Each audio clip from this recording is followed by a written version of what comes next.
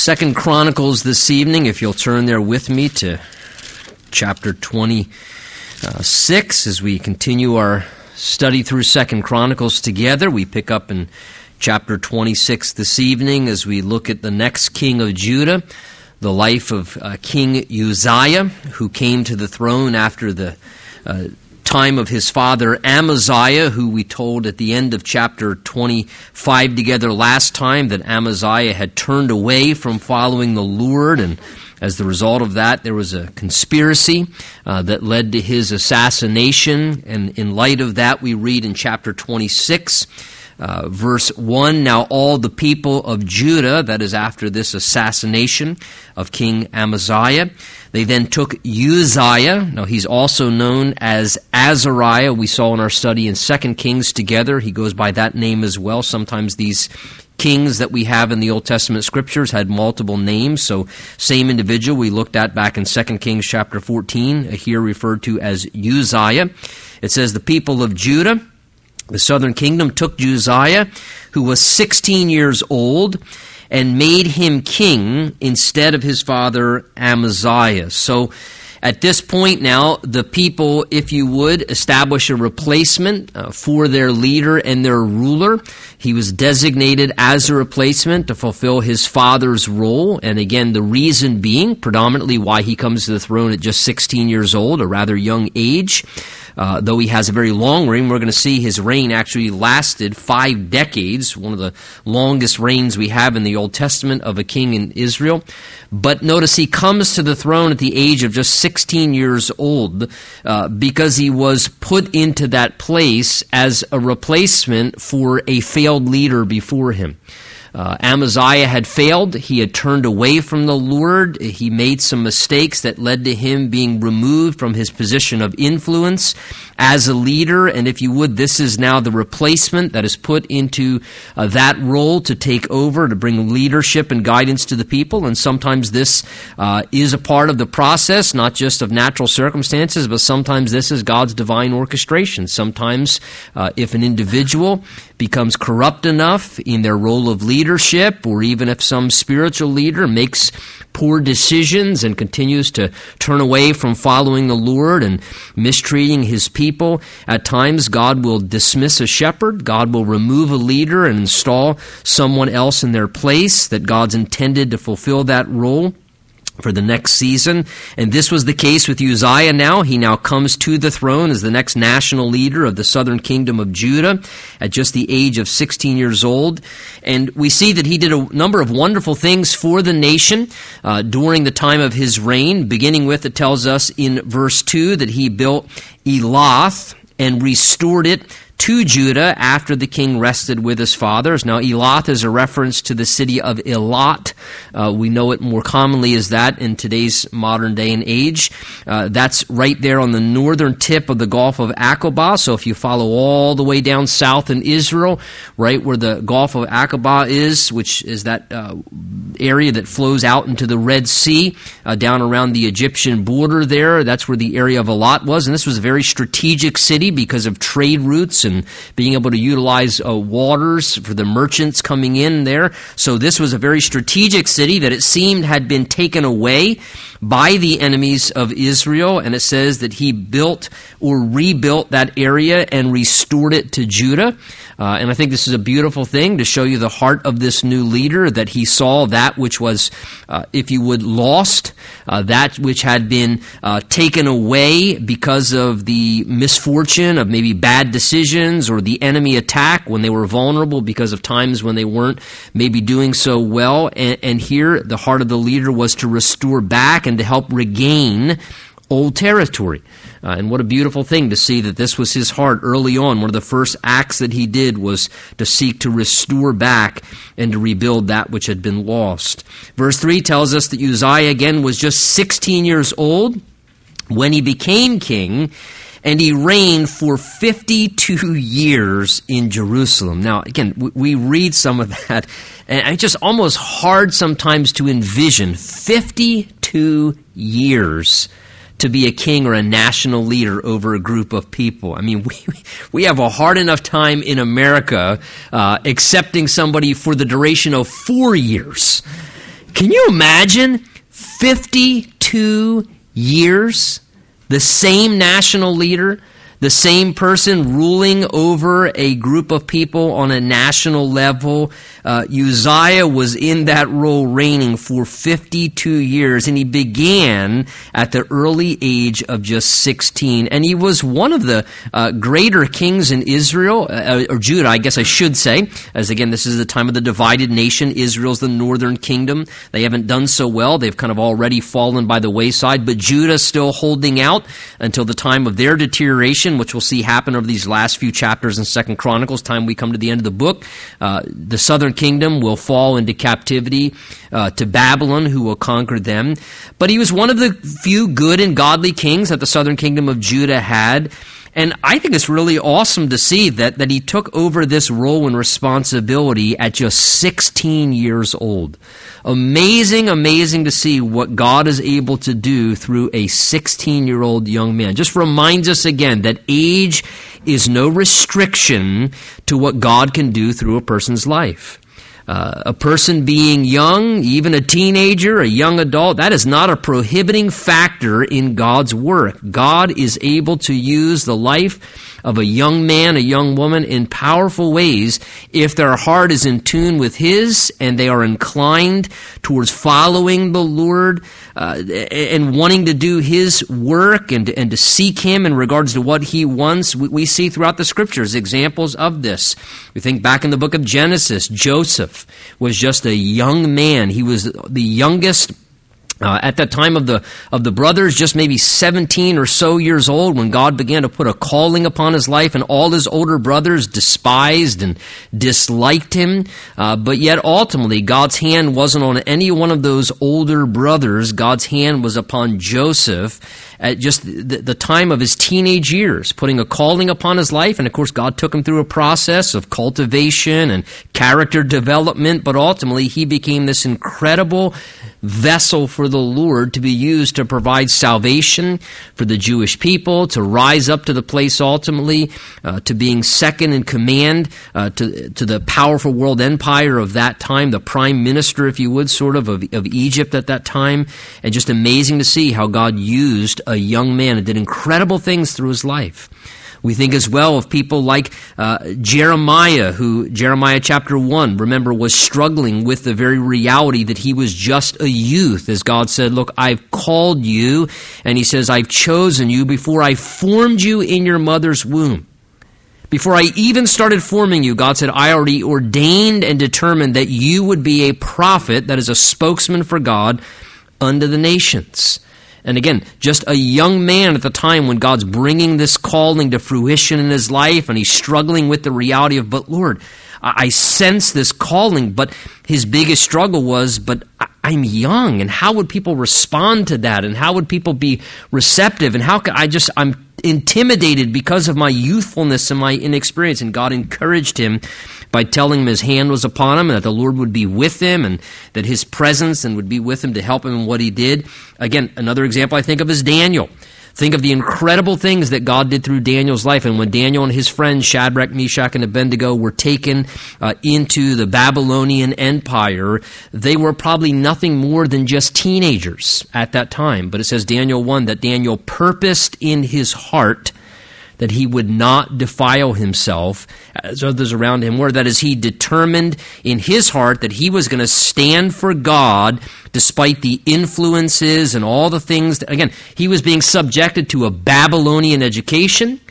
He was, being served up, if you would, all the delicacies of all intoxicating drink and wine and substance and a party atmosphere. He wasn't in a nice Christian bubble being homeschooled or having a nice Christian education. He was in the den of iniquity.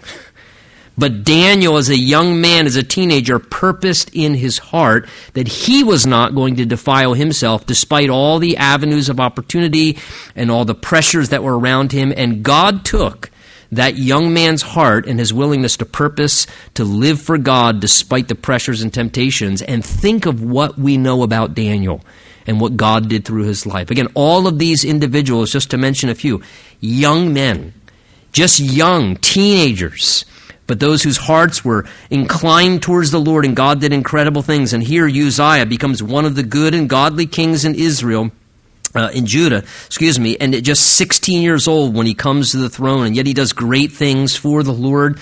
Obviously, he has a heart for God. We begin to see that as we go on in our reading here. Verse 3, it says his mother's name was Jechaliah of Jerusalem, and he, as the other good and godly kings did what was right in the sight of the Lord, according to all that his father Amaziah had done. So again, there's that indication of really what becomes the defining mark of whether someone is going to serve God or be self-serving or serve the plans of the enemy or the evil one, is that they determine their decisions in regards to not what is right in the culture, what's right among my peer group, what's right in regards to, well, I feel like this is right or I feel like this is wrong according to my own determination, but what's right in the sight of the Lord.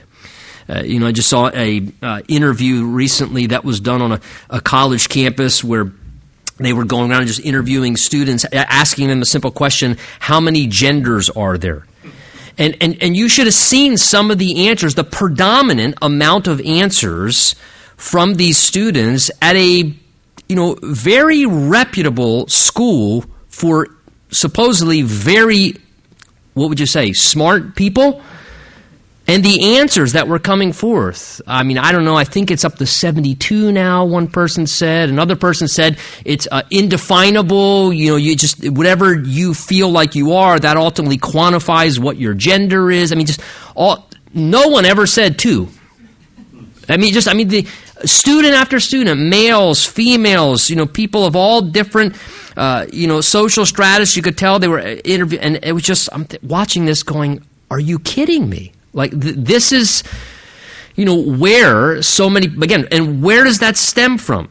That even as Israel, when they declined, every man doing what's right in his own eyes. It just, whatever you feel is right, whatever you determine, whatever culture is saying, and they're just, again, where do these ideas? It just comes from buying into what the culture is just selling people. Instead of determining, well, what is right in the sight of our Creator who gave us breath in our lungs and created us as He did distinctly from the Garden of Eden. It said God created them male and female. God did that. That was God's design. So if God created, I think God has a lot more creativity than most human beings do. If God wanted to create all kinds of other options, He very well could have. God didn't do that. God created two options. God created two different distinct genders for people to have biologically. And again, here we see that this young man did well from his earliest days, as others did who served God's purposes, because they did what was right in the sight of the Lord. Lord, what's right in your sight? That's all I care about. I may not be accepted by others. It may not always agree with my perspective on things. And sometimes, truly, that is where we have to come. In my sight, Lord, I may want to have it this way or see it that way, but if that's not right in your sight, then, Lord, I'm blind and I'm wrong. And what you say is right, and that desire to want to submit to the authority of God. The Bible says, woe to him who strives against his Maker. Never to be in a good spot doing that. So this young man did what was right in the sight of the Lord. Verse 5, we see kind of how that fleshed itself out practically. Look what it says. It says he sought God in the days of Zechariah. Well, that's not Zechariah the prophet. It's a different Zechariah, not the one that we know of, gave a prophetic book in the Old Testament. But he sought God in the days of Zechariah, who had understanding in the visions of God. And as long as he sought the Lord, God made him to prosper. So notice, I love what it says at the end of verse 5, God made him to prosper. And we're going to see this a few times in this chapter, in the next chapter as well with Jotham, how the Lord helped, how the Lord made people to prosper. And again, it just reminds me again of the nature, and we always need to remind ourselves of this sometimes, just the genuine nature of God is to be gracious to us. It is to actually to help us and to bless us. The Bible reveals God predominantly as a father. Jesus always continued to speak of him in that manner, that, if you being evil know how to give good gifts to your children, how much more will the Heavenly Father give good things to those who ask him, and to realize that it actually is the heart of God to see us prosper, to see us do well, that is, to experience what's good and blessed in our lives. God doesn't want to cause us to fail or make life difficult for us, and we always have to remember that. In the same way, I'm a father of 3 children, others of you are parents, and what parent in a healthy relationship of love with their child wants to see their child fail? I just really hope my kids don't prosper. I hope they struggle. I hope they fail. I hope everything goes wrong. But that's not the nature of a parent, especially a parent wants to see their child do well, right? You want to see your child succeed, experience the best, to be able to experience blessing and to prosper and do well in whatever it is they're doing. Well, that's the nature and the heart of God towards us. But what does that also then require on our end? Well, it requires that we be willing to do things God's way. And if we do things in God's way and in alignment with God's plans and purposes and the boundaries he's given to us in the Word of God and the paradigm of what it means to live the way our Creator intended for us in knowing him and serving him, well, to that degree, then God wants to prosper our lives. Now, he may not prosper our lives in the way we quantify prosperity, maybe material success or getting rich or wealthy. Not that any of those things are wrong in and of themselves either. 1 Timothy chapter 6 says that God, richly supplies us with all things for our enjoyment. God doesn't demonize being wealthy or rich. Money is not in any way, good or bad. Money is a neutral thing. It depends on our heart towards it. It says the love of money is the root of all kinds of evil. So God has no issue with blessing and prospering us, but he wants to be the one to prosper us because he's able to bless and prosper us because of the route in which we are taking and how we're living out our life. And we see in verse 5, it says that he sought God, and as long as he sought the Lord, God made him to prosper. So this young man, Uzziah, he sought God, notice first of all, verse 5, by seeking to learn and glean from other godly men who understood the ways of God before him. It says he sought, verse 5, God in the days of Zechariah, who was a godly man that had understanding in the visions, the revelations of the things of God. So one of the ways that he sought God was saying, hey, here's this godly man, Zechariah. It's clear to me that this godly man who's been introduced into my life that I know has understanding in the visions, the ways, the things of God. I want to learn from him. I want to glean things that I can so I can further understand the ways of God. So that was one of the ways that he sought God. And it tells us very clearly that as long as he kept seeking the Lord, that is, the idea is pursuing the Lord, God made him to prosper. That is, his endeavor was not predominantly to just try and go out, succeed, strive to do his best in everything. His foremost life priority was simply to be someone who sought the Lord. That was his foremost goal in life. And you know what? Honestly, folks, that is what we're created for. If you really want to know your primary purpose of existence, what your life pursuit should be, let me simplify it for you. God. That's what you should be seeking. The foremost thing all of us should be seeking in our life is just seeking God. Getting to know God. Getting to understand God's ways and God's heart and God's nature and doing what we can to serve God and to fulfill God's purposes. And as he's seeking the Lord and pursuing God, God was simply just honoring him as he was taking that path. God was saying, you're seeking me and you're seeking to know what I want and what would please me and how to serve me with your life as a person. Just doing justly and loving mercy and walking humbly with me as your God. And so God made him to prosper. And God wants you and I to prosper. And one of the best ways to find ourselves in a place where we're experiencing progress and success and, hey, I want to go forward in life, not backward. I want to prosper. I want to get ahead. Look, don't complicate it. Just be very determined about seeking God. Seek God. Seek to serve God. Seek to know God, to grow in your relationship with him. And as you do that, the Lord will prosper your path, whatever that may look like in your life. But he'll bless. He's not a God of partiality. Jesus simply put it this way. Matthew 6:33, he said, seek first the the kingdom of God and his righteousness, and all these other things, talking about earthly life experiences, food, clothing, what we need, material things, he says they'll be added to you. That is, it's the nature of God to want to take care of us, and all he asks for us is that we would just put our top priority on seeking the Lord. So let me ask you tonight, how well are you doing in seeking God? How serious are you? Would it be said of you, hey, that is someone who spent a lot of time seeking the Lord? Would you be known as someone who sought the Lord, someone who pursued God? Sometimes I think we need to step back and, kind of recalculate it a bit. Lord, help me to make my top pursuit you and not all the other things that I'm pursuing. Help me to get back to being serious about what it means to be someone who seeks the Lord in the practical components of what that involves. Verse 6 says, now he went out and he made war against the Philistines, and he broke down the wall of Gath and the wall of Jabba and the wall of Ashdod. Again, remember, these are different Philistine cities, Philistine territories, chief areas that they occupied, kind of capital cities in the different Philistine provinces. And he built cities around Ashdod and the Philistines. So notice, he was going out and he was fighting the battles of the Lord. The Philistines were continual enemies of Israel. So he was going out and he was advancing the cause of God's people by doing what he could to break down the walls that the enemy had put up. And that's always a good thing when someone's seeking the Lord. They're going to want to do what they can to try and tear down the walls that the enemy has built up and his fortresses. And so he's seeking to make progress. And verse 7 again says that God helped him against the Philistines, against the Arabians who lived in Gur Baal, and against the Meunites. So as he engaged in the battles to defeat the enemy's camp, God helped him.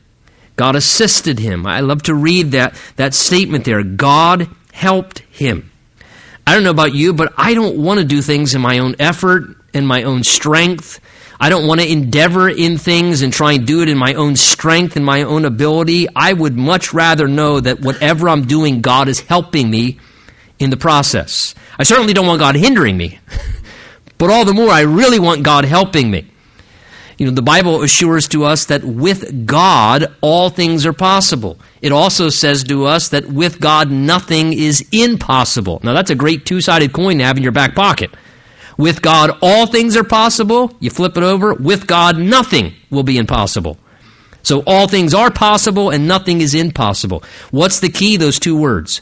With God. That's what shows up in both of those statements. The idea is whether we do things solo and in our own efforts and we're striving in our own self-sufficiency, or whether realizing, God, I can't do anything unless you help me. But God, if you are with me and you are helping me, then I'll be able to overcome the enemy and take territory that the enemy perhaps has claimed and bring down walls that the enemy has put up. And again, whether it's defeating sin in our lives, the efforts of the enemy in some capacity, God wants to help us in those things. When we're fighting the Lord's battles, God wants to give us help in those things. And I love the fact that the Bible at times presents God as a helper. What an amazing thing. Because oftentimes we have this perspective that a helper is inferior, right? Well, I don't want to be a helper. I mean, a helper, that's inferior. Well, obviously it's not inferior, because I'll tell you this, God's not inferior. God's not inferior at all. It's interesting, go all the way back to the Garden of Eden. Oh, that's so chauvinistic. What is it? God made Adam a helper. A helper comparable. What are you trying to... Well, God's a helper. There's nothing inferior or superior about being a helper. The idea is that a helper implies partnership.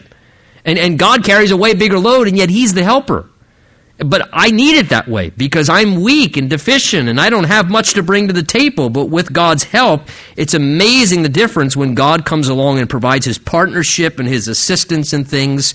So again, whatever you're endeavoring, you endeavor to do what God wants you to do. You fight the Lord's battles, and you just trust God to help in the process. God will help. God will be there to supply the help, whatever that looks like, as you walk in His paths. Verse 8 says, also the Ammonites brought tribute to Uzziah. So again, as he began to expand the kingdom, people now began to bring tribute to him. And his fame, notice, his fame or popularity spread as far as the entrance of Egypt, for he became exceedingly strong. So as Uzziah is now, expanding the kingdom, he's prospering. God is blessing what he's doing as a national ruler and as a leader. And now his popularity is spreading, not just among the nation, but internationally now. This is how famous of a king he's become. His fame spread as far as the entrance of Egypt, for he became exceedingly strong.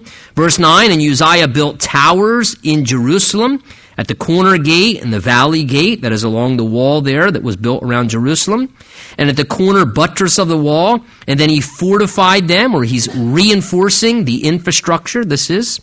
Also he built towers in the desert, and he dug many wells, for he had much livestock, both in the lowlands and in the plains. And he also had farmers and vine dressers in the mountains and Carmel, for he loved the soil.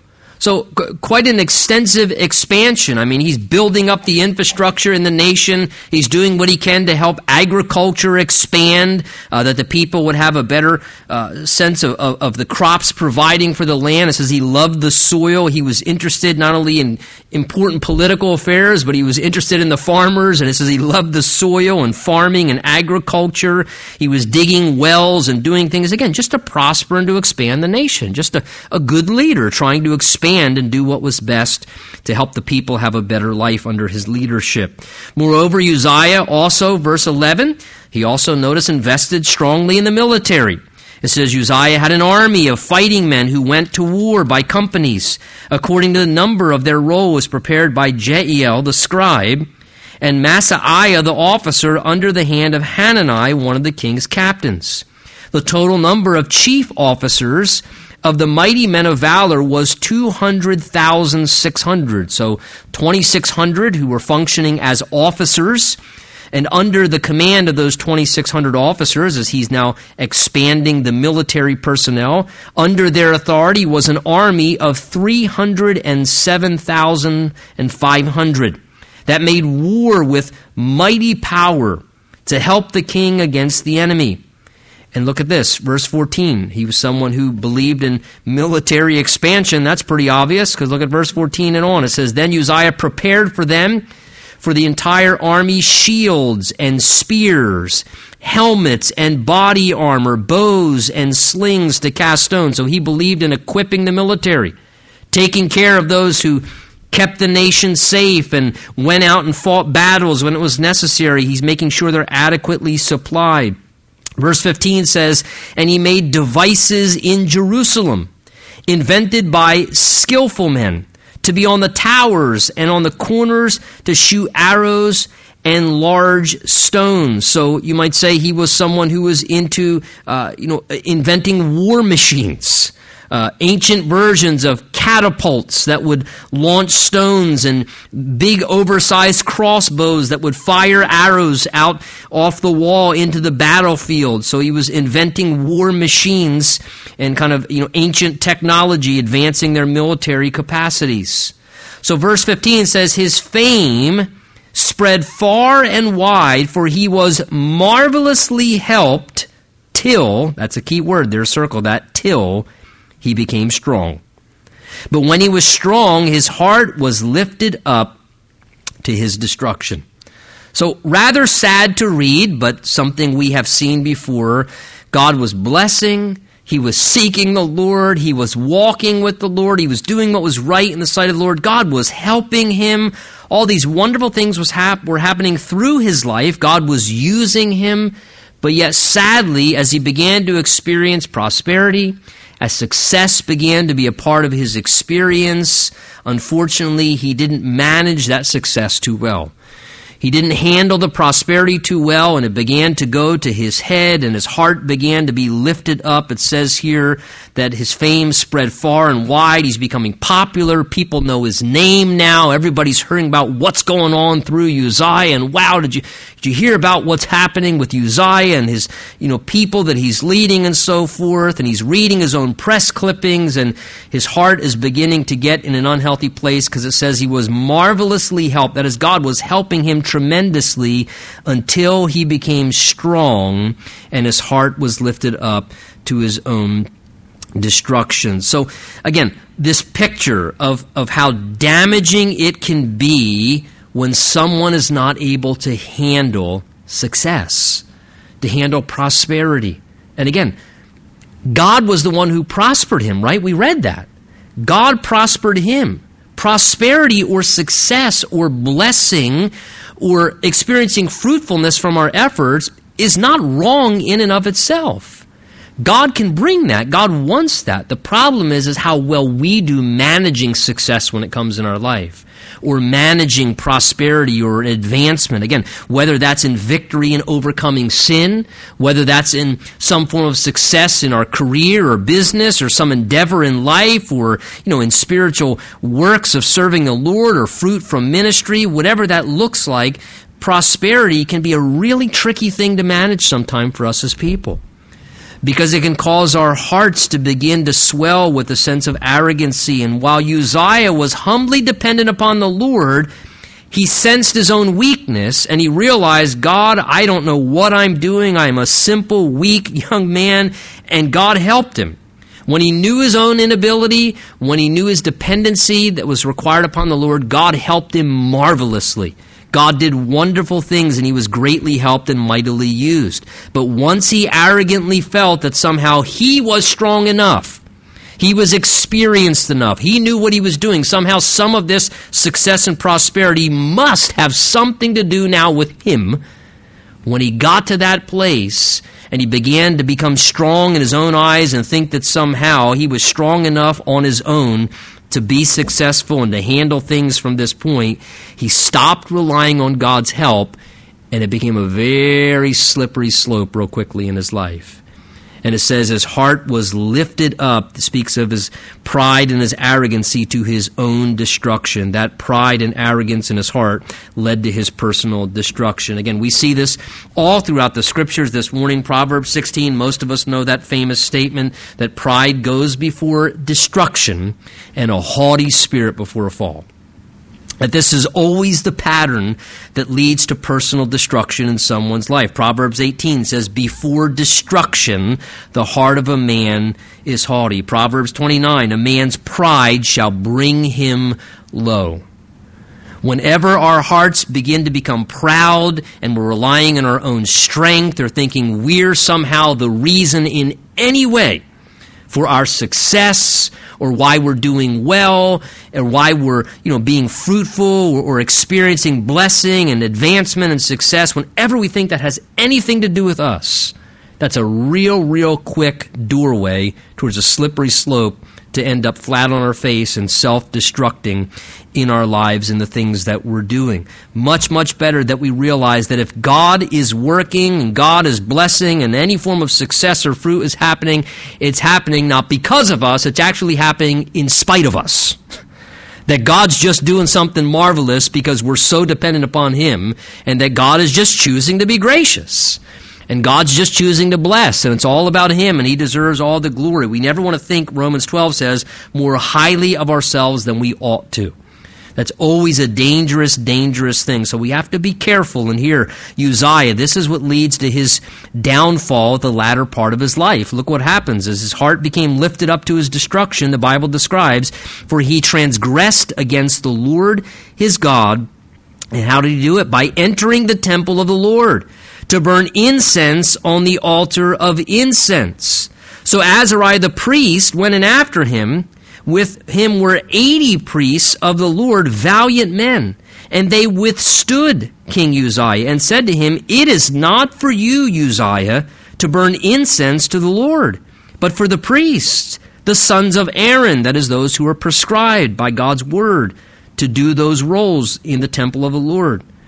It says, for the sons of Aaron who are consecrated to burn incense, they say, get out of the sanctuary, for you have trespassed. You shall have no honor from the Lord your God.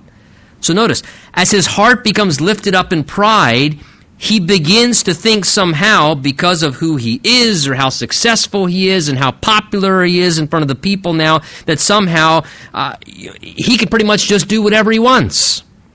Hey, I'm the big guy now. I'm entitled to do what I want. It doesn't matter what anyone thinks. I don't have to ask or check. I'm the man. And so he now begins in this presumptive way to begin to push into things and to just plow forward in doing whatever he feels like doing, rather than keeping himself submitted to what God's will and God's design is. He just becomes arrogant and rather brazen, and he goes rushing into, at some point here, the temple of the Lord to offer incense on the altar. Now, as a king, he had no right to be able to do that according to the standard of God's word. It did not matter whether he was the king or not. God's word very clearly said, Numbers chapter 3 and other places as well, that burning incense in the temple of the Lord and doing those responsibilities was exclusively limited to the priests, to those who are spiritually called and anointed to function in that role as priests and mediators on God's behalf. And God expressly forbid in the Old Testament that there would be someone with the function of both a king and a priest simultaneously. You could either be a king or you could be a priest. But you could not be a priest and a king, or a king and a priest. God would not allow that overlap. And the reason, of course, is because there would only ultimately be one man who could be both king and priest simultaneously. And that's the Lord Jesus Christ, who is King of Kings and Lord of Lords, and yet at the same time our great high priest, and the one who becomes the mediator between God and man, the man Christ Jesus. So therefore, no king was to function like a priest, and no priest was allowed to function like a king. They were exclusively separated.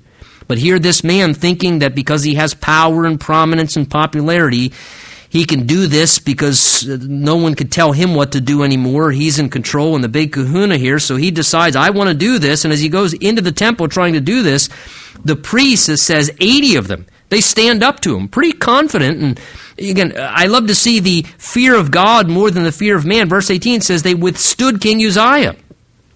And they said, what are you doing? You can't do this. It doesn't matter if you're the king of Israel or not. It does not matter what your name is or how popular or famous you are. You are transgressing the word of God. And I love the conviction of these godly men who stand up to King Uzziah. They're not intimidated by him at all. You know, would to God that we would have more individuals at times who put a stronger priority on God's authority and what God's word says rather than acceptance of men or, the approval of others. And too often at times I think we become intimidated by people and we disregard what matters to God. And these priests were not like that. These priests' perspective was, look, we answer to a higher authority than you, and you may be the king, but at the end of the day, look, we serve the King of Kings. And what you're doing violates God's word. And whether you like it or not, we're going to tell you what the word of God says, and we're going to stand in strong conviction, and they withstand him. And, even at times leaders, if they're clearly erring against the word of God and violating God's design and God's will, even leaders at times need to be rebuked if that's the path they're crossing.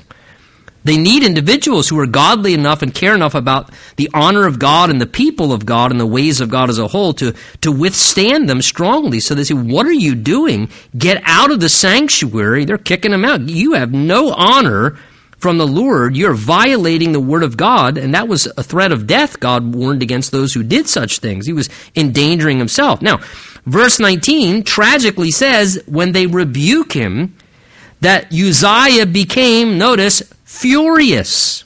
And he had a censer in his hand to burn incense, and while he was angry with the priests, leprosy broke out on his forehead, the judgment of God, before the priests in the house of the Lord beside the incense altar. So rather than be humbled and repentant and say, you know what? You're right. I'm wrong. Thank you for loving me enough to tell me that I'm directly violating the word of God. Thank you for loving me enough to tell me that I am treading on very dangerous ground in the temple of the Lord by ignoring God's authority and doing something that is a direct transgression against the clearly written word of God and that which is God's will, and being humble and receptive would have been a much more wonderful response. But instead, and this is an indication how you can tell when someone's heart is truly arrogant, when people speak the truth to them and people try and reprove or correct them, they become furious. They become angry. Who are you to tell me? If you're going to try and challenge me, get out of here. I'm done with you. And this is kind of the thing here. Rather than be receptive, they become, a source of irritation. It says he was furious, angry, and yet as he's angry, God ultimately brings judgment upon him. It says leprosy broke out on his forehead. And of course, leprosy is always a type and a symbolic picture of sin in the Bible, because it's an incurable disease and it causes isolation and the deterioration of a person's senses, where they lose sensation. And when a person enters into sin, they lose further and further sensation. Their conscience becomes dull, and they become unsensitive to what's right and wrong. They begin to truly lose their mind, and their heart becomes hard. And Azariah, verse 20 says, the chief priests and all the priests looked at him there on his forehead, and he was leprous. So they thrust him out of the place. Indeed, he also hurried to get out, because the Lord had struck him. And King Uzziah was a leper until the day of his death, and he dwelt in an isolated house, that is all alone, because he was a leper, for he was cut off from the house of the Lord. Then Jotham his son was over the king's house, judging the people of the land. Now the rest of the acts of Uzziah, first and last, the prophet Isaiah, the son of Amos, wrote. So Uzziah rested with his fathers, and they buried him with his fathers in the field of burial, which belonged to the kings, for they said, he is a leper. And then Jotham his son reigned in his place. Notice, because of his acts, it says he's not only struck with leprosy, that is, God brings a strong disciplinary action against him to try and reprove him of his error and humble him for his arrogancy in God's authority. But it says there, verse 21, that he was a leper until the day of his death, and he lived in an isolated house cut off from the rest of the people. They would isolate and quarantine those who had leprosy because they were concerned and knew it was an incurable disease. So people were isolated and cut off from fellowship with others and kept from the house of God altogether. Now, what's interesting is this.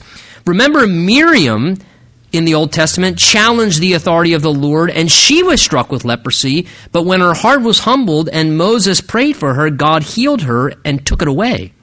Because God honored the repentance, it seems, and the humility after being disciplined by the Lord. Apparently, Uzziah's heart remained unrepentant. He stood stubborn and arrogant, and so God allowed the effects of his stubborn, arrogant heart to bring further deterioration into his life. And part of that was he ended up being isolated and cut off from the things of God, from the people of God. And it says he remained a leper, sadly, until the day of his death. Well, Jotham comes to the throne after him. And let's just look briefly. Chapter 27 is short and not much to say about Jotham at Jotham's reign. It says Jotham was 25 years old when he became king, and he reigned 16 years in Jerusalem. So nowhere near as long as his father's reign, but again coming to the throne in his early 20s. His mother's name was Jerusha, the daughter of Zadok. He also did what was right in the sight of the Lord, according to all that his father Uzziah had done, although he did not enter the temple of the Lord. Very interesting. The Holy Spirit wants us to know he also, being a good and godly king in the nation of Israel, did what was right in the sight of the Lord as well, like his father. So he learned, no doubt again, keep in mind, Uzziah ended bad, but he lived quite godly. But like many, he lived godly, but in his latter years, he just didn't finish very well. And it's sad we see this kind of repeated warning, it almost seems, this epitaph of so many. Have we seen now not start well? And they do really well, but they don't finish well. They don't cross the finish line well. They get sloppy with their spiritual lives at the end. They get stubborn and proud and arrogant. And here it says that he did what was right. He took a lot of what his godly father taught him, but he also very wisely, verse 2 says, although he did not enter the temple of the Lord. That is, he also learned from the mistake of his father, and he didn't repeat it. He recognized, okay, I've learned these good things from my father, but I've also learned from his failure that I don't want to repeat the same patterns. I don't want to make the same mistakes. And you know what? I'll tell you something, folks. It is great wisdom to learn both from the, success and the godly example from others, and it also great wisdom to learn in regards to failure that we see in other people's lives, how to sometimes take the correspondence course rather than have to participate yourself in the lab work. Sometimes it's great wisdom to say, you know what? I saw what they did and led to their failure. I don't want to repeat those same patterns. I don't want to do those same things. And for some of us, that may even be in regards to our own parents. It may be things that we observe from our own parents' lives that we say, okay, certain things I gleaned that were good, and there are other things I don't want to make some of those same mistakes. I want to do things differently in my life. I want to follow the Lord in a different way and handle my affairs differently. So he did not enter the temple. But notice, though he did what was good as a leader, it says, verse 2, still the people acted corruptly. Now take notice, that indicates again the free will of humanity. Here he was a good king. Here he did what was godly and right in the sight of the Lord, but still the people's hearts acted corruptly, because at this time the nation is deteriorating morally. And it will continue to decline all the way to the time of the Babylonian conquering of Jerusalem. But again, you can have great leadership, but that's no guarantee that the people are going to cooperate and follow great leadership. People still have a free will. The people still acted corruptly despite having a good leader. Verse 3, he also built the upper gate of the house of the Lord, and extensively built, it says, on the wall of Ophel. And he built cities in the mountains of Judah and the forest. He built fortresses and towers. So like his father, he spent a lot of effort into expanding and strengthening the infrastructure of the nation. He also, verse 5, fought with the king of the Ammonites and defeated them. And the people of Ammon gave him that year 100 talents of silver, 10,000 cores of wheat, and 10,000 of barley. And the people of Ammon paid this to him in the second and third years also. So Jotham, verse 6, became mighty because he prepared his ways before the Lord his God. And quite a quick ending. Now the rest of the acts of Jotham and all his wars and ways, indeed, they are written in the book of the kings of Israel and Judah. He was 25 years old. We're told once again, when he became king, he reigned 16 years in Jerusalem, rested with his fathers, and they buried him in the city of David, that is Jerusalem. And then Ahaz, his son, reigned in his place. And we'll tragically see, as we've talked about before, here's this very godly man Jotham, and then Ahaz, this guy's going to be a mess. He's going to be a nightmare, just to go to show you. You can have a good and a godly father, but it's no guarantee that the kids are going to walk in the ways of the Lord. That may be discouraging, but that's reality. That's reality. They have to have their own encounter with God, their own experience with the Lord, and we'll see that in Ahaz next week. But Jotham, if I can draw your attention just to verse 6 before we close, it says, he became mighty. Why? Because he prepared his ways before the Lord his God. This is one of the key verses that we should take note of in the book of 2 Chronicles as we study all these different kings and learn life lessons. There were only about, I believe it's like 9 or so good and godly kings in the southern kingdom of Judah. And of all those good and godly kings in Judah, 8 of the 9 all did really well, but then they all had some, failure at some point in their life. They all made some mistake in the latter days, like Uzziah that we just saw. And the Bible very transparently shows their weakness or their failure or their grievous error of turning away from the Lord after a great season of serving the Lord. The only person we have of all the kings who the Bible says nothing negative about, and I'm not saying that he was a perfect man, but the only person of all the good kings in Judah that the Holy Spirit tells us nothing negative about is Jotham. This very short reign, this very short little epitaph of his life, but there's nothing of us that's told negative about him. All we are told about him is that he became mighty, that he became very powerful and strong in his influence because he prepared his ways before the Lord his God. Jotham to me is just the picture of this individual who's, kind of just this type of man. He flies under the radar. Unlike his father, who reigned for 52 years and his fame spread far and wide to Egypt, and he probably had his own YouTube channel with 8 million subscribers and, a multi-broadcasting network. Jotham is just Jotham? Who's Jotham?